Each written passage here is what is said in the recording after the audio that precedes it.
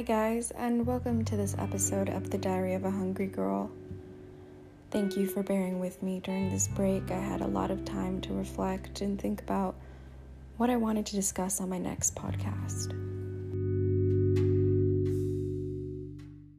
This episode, I really wanted to talk about just feeling like I do or don't deserve recovery.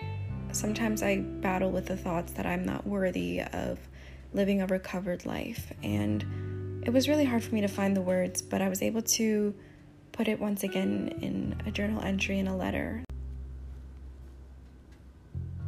Dear Universe, I'm struggling between what I want and what I believe I deserve. I want recovery and health and to get better. However, I don't believe I deserve anything. I was taught that these things are to be earned, including food. I, much like everyone, have made mistakes, and somehow I can forgive everyone but myself. I feel guilty. I left people I love.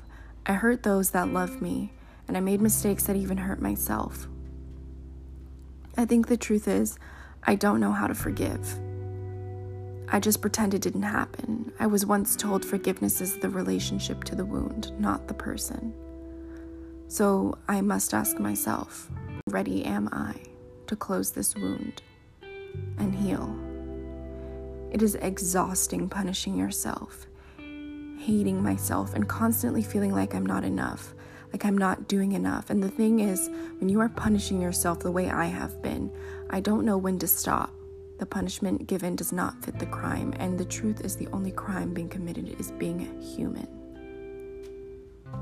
I don't believe that I deserve recovery, friendships, or love.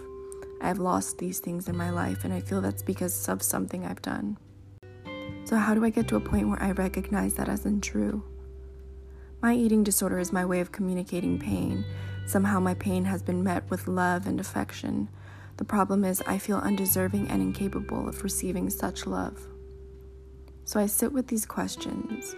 How do I forgive myself and others? How do I love myself and accept the love I receive from others? When met with love, I want to absorb it through every pore and allow it to sink through my skin into my soul. But first, I have to stop actively fighting it.